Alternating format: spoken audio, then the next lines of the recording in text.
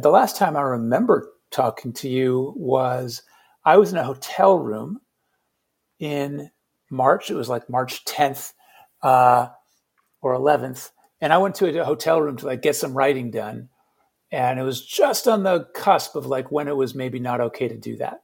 Yeah. And then have I talked to you since then? I don't think I have, like throughout all this. I think it's been a while. I've imagined your voice in my head several times as I've given sermons over the last several but I don't know if we've actually talked directly.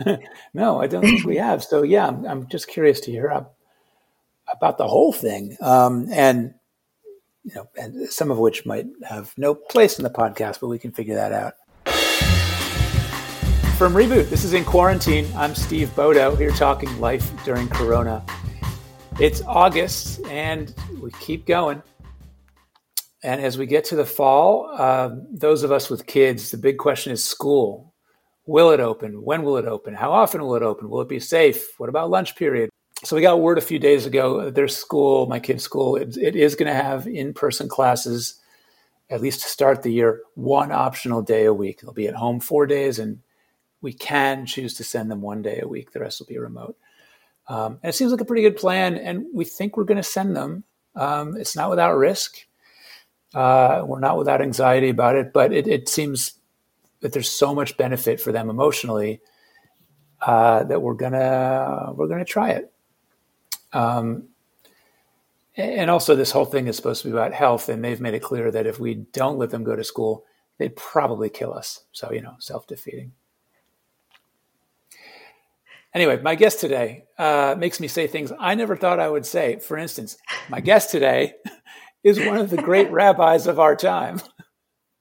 I say that with confidence, even though I don't know hardly any other rabbis of our time. I don't know, but I'm sure that Sharon Brous is that good. She's that good. She leads a great service. Her sermons rock the house. She is the founding and senior rabbi of ICAR, the Los Angeles congregation that has become, as they say on the website, a model for Jewish revitalization in the U.S. and beyond. I'm proud to call her a friend, and though I don't even really know what I mean by this, I would also call her a role model. Maybe we'll talk about that. I don't know. Sharon, well, welcome to In Quarantine. Thank you, Steve. I'm so glad to be with you. I am glad you're here. You've been, and this is not a criticism, it's just a fact, like it's been hard to get time with you. What is keeping a rabbi especially busy during a pandemic? Like, what is the job compared to what it was before this craziness started? So, first of all, thank you for that beautiful intro, Steve. I love hearing that I'm one of the best of something you don't know anyone else doing. But I'm sure it's true. It's great. It's interesting because when we first started talking about doing this podcast, it was before the murder of George Floyd. And I think before we knew about Ahmaud Arbery's murder as well. And I think that's right, yeah. So we were going to just talk about a global health crisis and economic collapse and what that has meant in the world from a kind of spiritual, political, social standpoint. And then all of a sudden, there was this whole additional layer of upheaval in the world. And in some ways, just dealing with the pandemic alone has meant trying to figure out how to hold a community in the midst of real crisis, not only the health crisis and the economic crisis, but also the spiritual and mental wellness crisis that we're in right now. And then the upheaval that emerged with this movement for racial justice, the masses of people in the street, the great moral awakening that the country's going through on top of all of that, I think that the level of uncertainty, discontinuity, the tremors that we're all feeling and experiencing right now are so profound. And so we're kind of fired up on all fronts. And we're dealing with the crisis in democracy, the ecological devastation, and the crisis of climate. That, which should be like the biggest thing we have to worry about, is taking a back seat to several other things, which is in itself insane. Yeah. Right.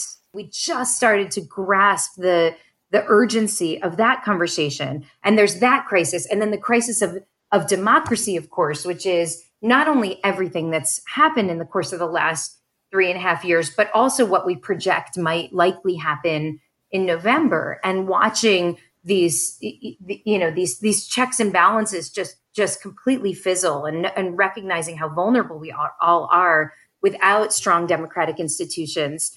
And then on top of that, the health crisis and the economic crisis. On top of that, no, I know it's true. No, and the crisis of racial justice and the failures, So, and the failure of our country to contend with our own history and the truths that are being laid bare in this moment. So what does that lead to, if not a profound spiritual crisis? So it feels this does answer my question. What have you been so busy with? Yeah, so I'm just telling you what called you back. There's a lot going on. It's been pretty busy. What do you think is the effect of the crises on each other, if you see what I mean? Like, would people have reacted to it in quite the same way? Is each thing priming us for the next? How is it all sort of feeding off each other? Well, I think, unfortunately, George Floyd would have been murdered, pandemic or no pandemic, because that's just the reality of what happens too often to Black men in America at the hands of law enforcement. And I don't think that the reaction that we've seen over the course of the past 2 months would have been what it was, were it not also for the crisis of this presidency, the crisis of democracy, and the crisis of the pandemic, which kept us inside. There were no distractions. There was no NBA on May 25th. There was nothing else happening that we could focus on. And I think a couple of things happened. Number one, not having distractions, because we're a society that really thrives on distracting ourselves. We do love them. It's important. We love that. So on one hand, there were very few distractions. On the other hand, I think that the Trump presidency has already awakened a lot of people who've been asleep for a long time to how deep and profound this crisis really is. And the pandemic itself, which revealed the depth of the disparity between the way that a virus, which everyone was saying does not discriminates, right? I mean, we understood within a couple weeks that the virus was disproportionately affecting Black and brown Americans. It was disproportionately harming poor Americans. I mean, we were just starting to wake up to those realities. Yeah, it's not it's not the virus that discriminates. It's the system the virus is operating in. Right. Yeah. So what's become really clear is that on one hand, the confluence of these crises makes it almost unbearable, but it's also what's waking us up. I mean, we're so raw right now. We're so raw. And my fear is that we don't stay awake for too long as Americans in particular. I mean, we live in this culture of distraction. There's going to be a hunger to go back to not awake, to not raw. Like yes. I feel that, and fight it. But there's going to be that temptation, a lot of forces in place, I think, to exacerbate that temptation. And people who frankly profit from and benefit from us being asleep. And so, I mean, I think there's going to be there's a very short window here in which we have the opportunity to make real structural change. And if we don't grab that opportunity, I don't think it comes again for a generation or two. And so with this unimaginable confluence of crises, we also have, I think, an incredible opportunity to make real structural change in the country. Well, let me go meta on this conversation for a second. Like, you are a rabbi, the leader of a congregation, and you talk a lot about politics and social justice and this. That was not my experience growing up, certainly with the rabbi I had. And I don't think it was the norm very much at that time. And that I don't know why that was. I mean, the community I grew up in, it was probably 60-40 for Reagan in the 80s, but only 60-40 meant that you couldn't really preach one way or the other and not not alienate a lot of the congregation. That is clearly not how you think about the gig. What what's the role in your mind between being, a rabbi and a leader, a spiritual leader, and being as political as you often are? Well, I mean, first, that, this famous line that nobody can properly attribute, that our job is to comfort the afflicted and to afflict the comfortable, which was initially about journalism. It might have been H.L. Mencken, who I think was a terrible anti-Semite, but I'll look that up. You know what? A lot of this is an era of awakening, and so we're finding that a lot of the good things came from people with really deeply flawed views of the world. So, but I think that's I want to just start there, because the job of a rabbi, the job of a member of clergy, is to bring a sense of love and connectedness to people who feel invisible and disconnected. And so and to kind of mine our sacred inheritance of thousands of years in order to find the wisdom that can help people feel hopeful, even in times that are incredibly despairing. And so that's the first piece. And then, unfortunately, I think we have this really distorted understanding of what politics is and what its role is in our lives. And the way that I understand politics is that it's really that it is the ordering or the structuring of a society. What kind of social experience do you create so that you can manifest your core values, your principles, and your priorities for every single human being in a social setting, in a setting that's larger than just the individual? And so how can that not be fall into the realm of what a clergy member is supposed to talk about? But people have found ways for years and for centuries. I mean, on the one hand, I understand exactly what you're saying. On the other hand, I think it's much more the exception than the rule. I don't know if that's right, though, because I think that very often the people who claim that there's no role for politics in religion speak that way when the politics that they approve of is the dominant political force, right? So then they don't want us to speak out against it in religious spaces because, frankly, they're satisfied with the status quo. Right. And so I think a lot of times when we hear people say that there's no role for politics in the pulpit, or that clergy should, as one Fox News commentator said to LeBron, shut up and keep dribbling. It's the same thing that they say to clergy members. Yeah, shut up and daven, in other words. Shut up and daven. Exactly. No, and by the way, I mean, we're explicitly told that often. Right. Just literally this morning, I was reflecting on one of the most extraordinary Kol Nidre sermons I've ever heard. This was a sermon called The Vocation of a Rabbi, given by a teacher of mine named Rabbi Leonard Bierman, one of the great rabbis of the 20th century. And Bierman, I don't know if you've ever encountered him, but he was an incredible... I don't. I mean, if I did, I'd probably put him on my list of the greats. You should. Well, yes, he should certainly be on your list. I don't want to complicate your understanding of who the greats are. But so September 17, 1972, listen to what he says. And imagine this is a big, fairly wealthy Los Angeles Jewish community. It's Kol Nidre. Everyone's all dressed up. They come in and this is what he says. When we try to be serious about our task, we know that what we say will not only comfort, but also disturb. I have no burning desire to disturb you, to upset you, but I'm convinced that there are enough sedatives and tranquilizers traversing the bloodstreams of the members of this congregation alone without adding to their number.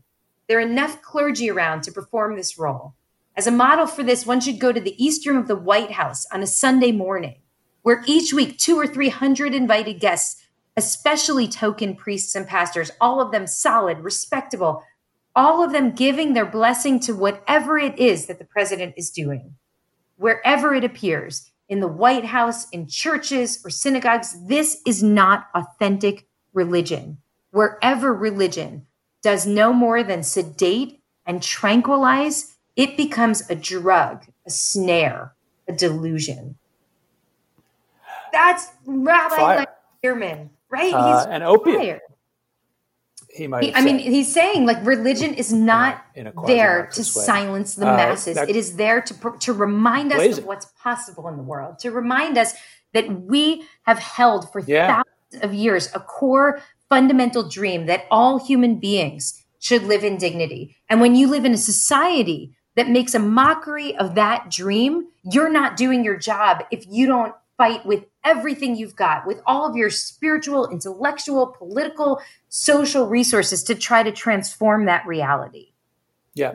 I mean, it feels right to me. And I think that's some of what has been so appealing to me. But the times when I've heard you preach or seen you in action is that you're clearly putting that into practice. And it's, at least coming from the background that I did, like that was it's revelatory, and I hope a model for more and more people.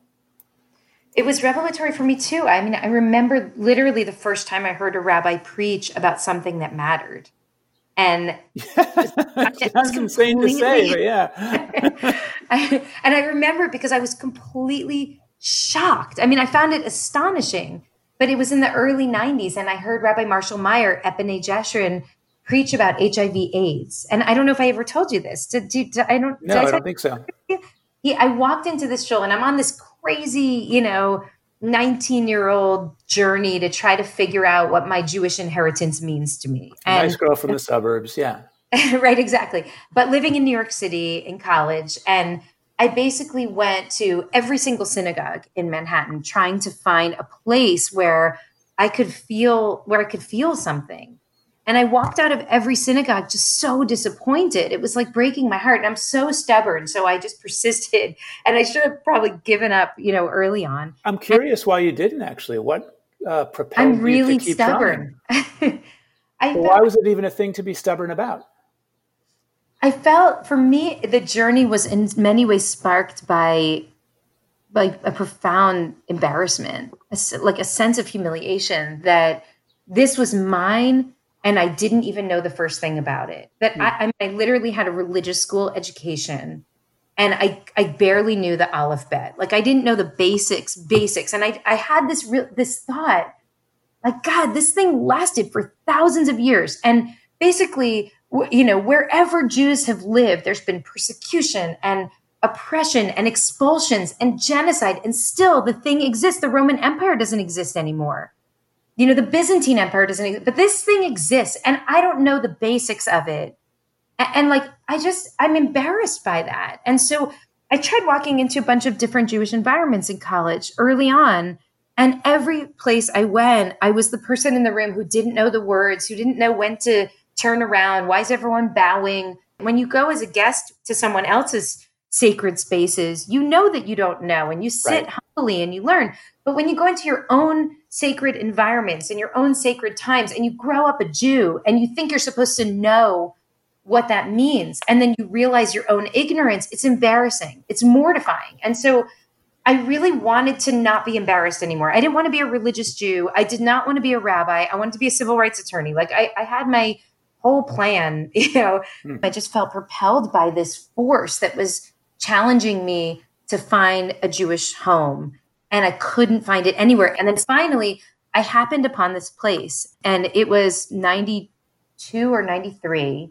And I was with David, my husband, who came with me. I mean, he was like the good conservative Jew who was, lived across the hall in the dorm room. And I'm like, you must come with me. I need help. I have no idea how to enter the Jewish space. And even though I grew up in it, right? But I realized how alien I was to it. And so David and I would go out every Friday night to these shuls, and I hated it. I would cry. I literally leave crying. And then we went one night. Were you dating at the time, or that was? Well, this is our falling in love. This is your courtship, is looking for a shul you can tolerate. Very romantic, exactly. And as David says, never has being a conservative Jew been so sexy to someone before. But I'm like, wow, he knows stuff. He can read the Hebrew.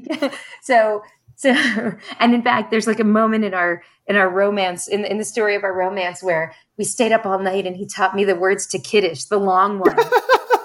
It's like, I never knew that would be valuable in the courting phase of a romance, but it was. So, but at any rate, at some point, and it was literally weeks. Drinking the wine, maybe, but no, yeah. Right, exactly. I'm like, I want to know the long version. So, oh, baby. We exactly. So we went to B'nai Jeshurun on the Upper West Side in the early 90s. And God, I walked in and it was like nothing I had ever experienced in my life. And I was just completely swept up in it.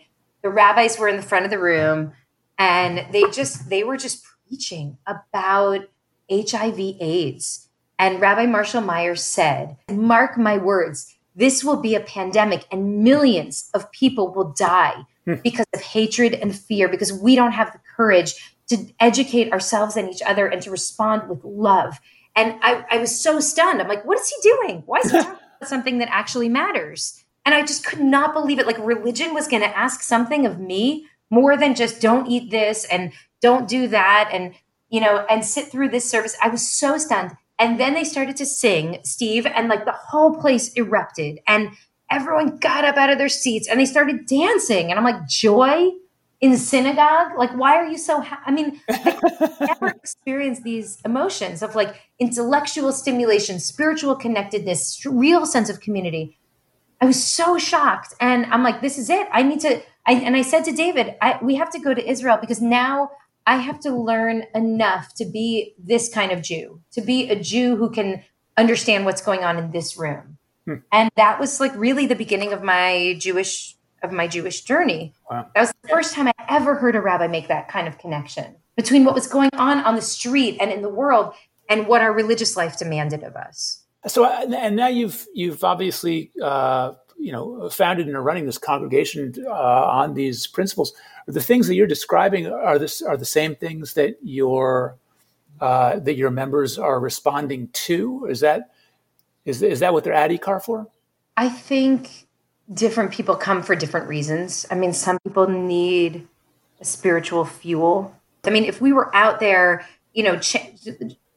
shouting Black Lives Matter, but not inside in a community, holding each other when we're broken, then we would not be doing our job. And I also think that the inverse is true. And that's why those two pieces of the job, the kind of priestly and the prophetic, those are completely woven together. Right. So I've got some friends and acquaintances who are therapists, different kinds. And I've heard a similar thing from a few of them, which is that as they've gone through the pandemic, with their patients and clients and just their people in their lives, that they've seen sort of waves of reactions that a lot of people are going through the same thing at the same time. Like one told me, for example, that there was a week or two, and I forget if he said April or May, when all the single people in his practice who had been really, really good and safe, like they all decided at the same time that like, no, I got to get out there. I got to get laid.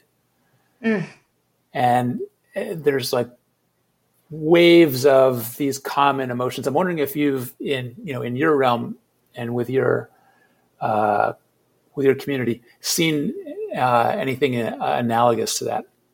Not sexual, that's not what I mean, but just like common phases that people are moving through. I'll tell you what that makes me think of. So what we did in the first week, 2 weeks, as the safer at home order was passed here in LA and California, was our clergy team sat together and we built lists of people in the community who were most vulnerable. We were triaging, we're trying to make sure that we paid most attention to the people who were in greatest danger. So that's everyone from, the people who were medical danger, emotional danger. Both. So people who either by age or because they were immune compromised or because they were people who we knew had struggled with depression, or because they were people who we knew were alone, or because they had experienced trauma recently, that this would be as hard as it was for everyone, that it would be even harder for them. And one of the things that I found, in talking to people who had suffered traumatic loss over the last few years, is that several of them expressed, and these are primarily parents who've lost children, that there was this sense of a strange sense of comfort that everyone in the world was now approaching an awareness of the profound uncertainty of life, that they themselves, that was the deepest truth that they held. So I think when you've experienced that kind of traumatic loss and the veil is lifted and you really see how profoundly vulnerable we are and how fragile we are, like we feel strangely and inappropriately safe and secure in the world. And I mean, even the neurotic Jews among us, like we still feel like we've got, we have some kind of solid foundation. We enter 6-year graduate programs. You don't unless you think you're going to finish, like you take out like many year, multi-year loans and mortgages. Like we go on these long, these kind of long trajectories. And for people who suffer traumatic loss, there's this recognition that everything to be true can be overturned in an instant. It's just tentative. Yeah. Yes. Yeah, exactly. And then what happened was, in an instant, in the beginning of March in America, every single person was forced for at least a moment, but probably more like for 5 months or 6 months, into that awareness. And so there was this sort of strange sense of comfort, like all of a sudden, the whole world is where I am for a moment. Like now the world is caught up with us. And then also this really deep sadness that even with all of this upheaval, the thing that most people are most afraid of is the thing that's already happened to us. Right? We've already suffered from this, the worst thing that could happen. And so I found that it's not exactly the way you're describing. No, I get it. I get the connection. So that's one trend that I did notice. And the other thing, and this is just from the, sort of from the sacred to the mundane, is that I love me some mundane. Let's hear it.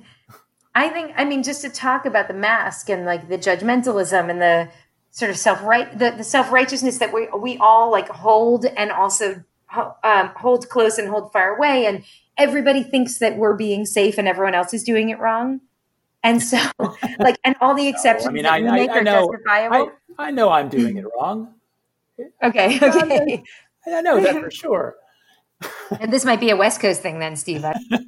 And I just came back from a little time in the mountains. And I would say 80% of the people that we passed on our hikes and when walking down Main Street were not wearing masks. And, and I'm just, I feel this sense of my God, help me understand what's going through your head right now, because I want to love you.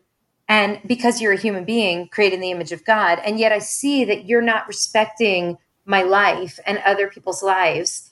And I'm trying to understand. I can't square it exactly. Yeah, it's very hard. I mean, it's this bizarre, like, fractured cultural moment that we're going through where what should be a simple fact, instead is a referendum on like your place in society and culture. And it's super bizarre. It's about how much of an obligation do I feel that I have toward you? And by the way, back to your question about politics, like that is a personal, like that is a spiritual crisis as much as it's a political crisis and a cultural. Oh, I agree. Can I run this weird thought by you that I had? You can.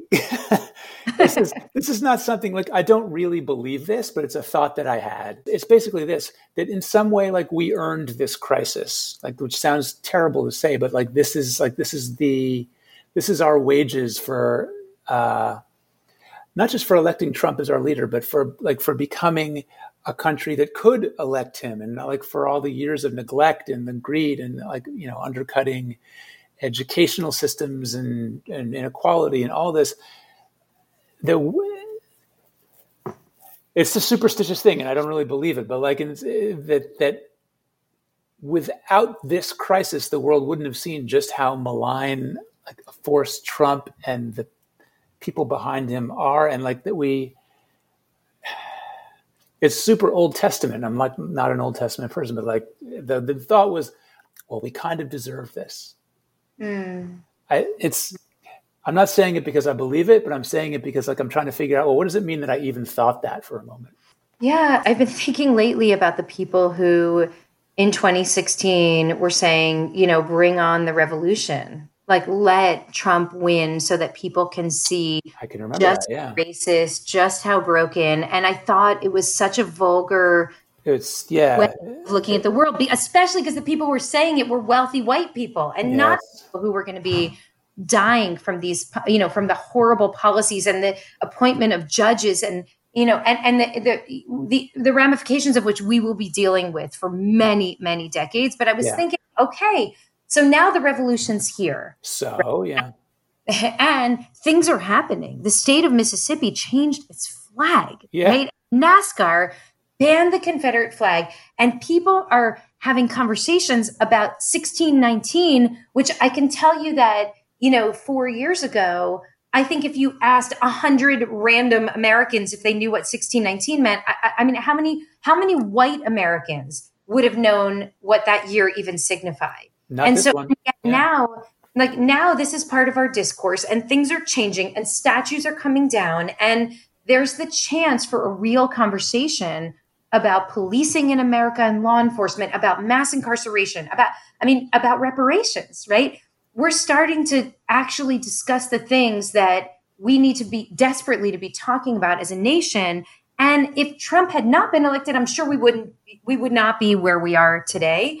And yet, what's the price that we're paying for it? Yeah. And so, I feel I'm having the same kind of guilty thoughts that you're describing. So on one hand, I'm grateful that this election led to this great moral awakening in America. And at the same time, we're paying a tremendous price for that moral awakening.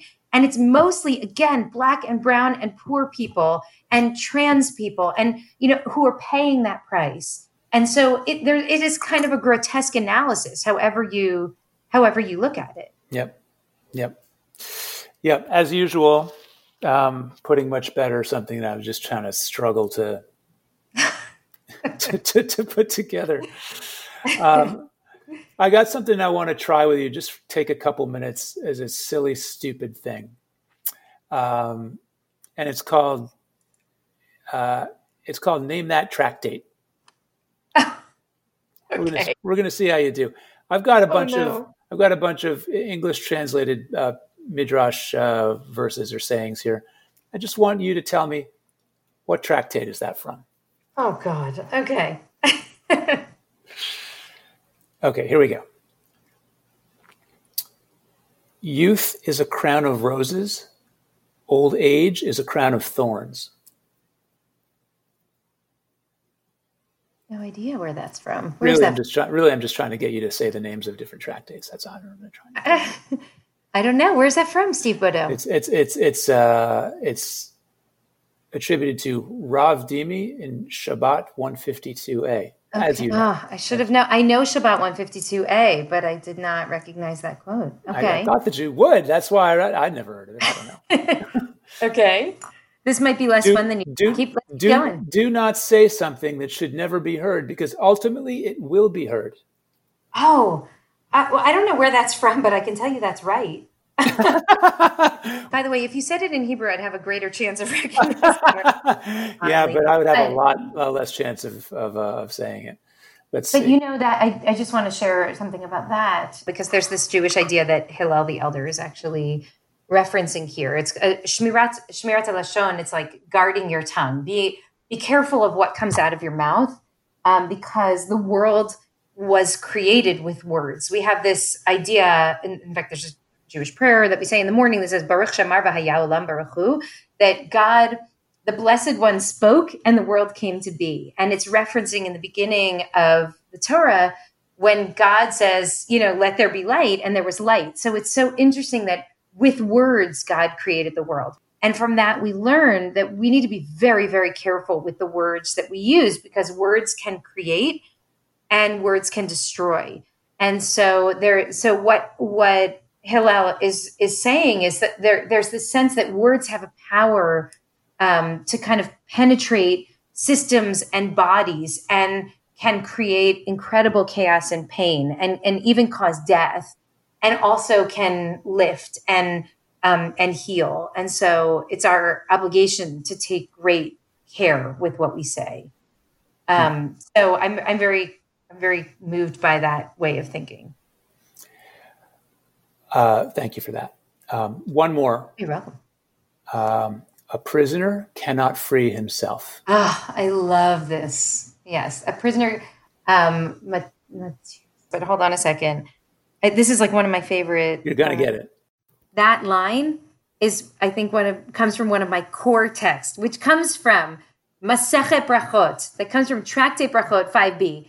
And in the Hebrew, it says, Ein chavush matir atzmo mi beit ha'asurim, a prisoner cannot free himself from prison. This is one of my favorite lines that actually comes from an incredible story in the Gemara, in the Talmud, about a rabbi named Rabbi Yochanan who experienced tremendous suffering. In fact, it says in the story of his life that he lost 10 children.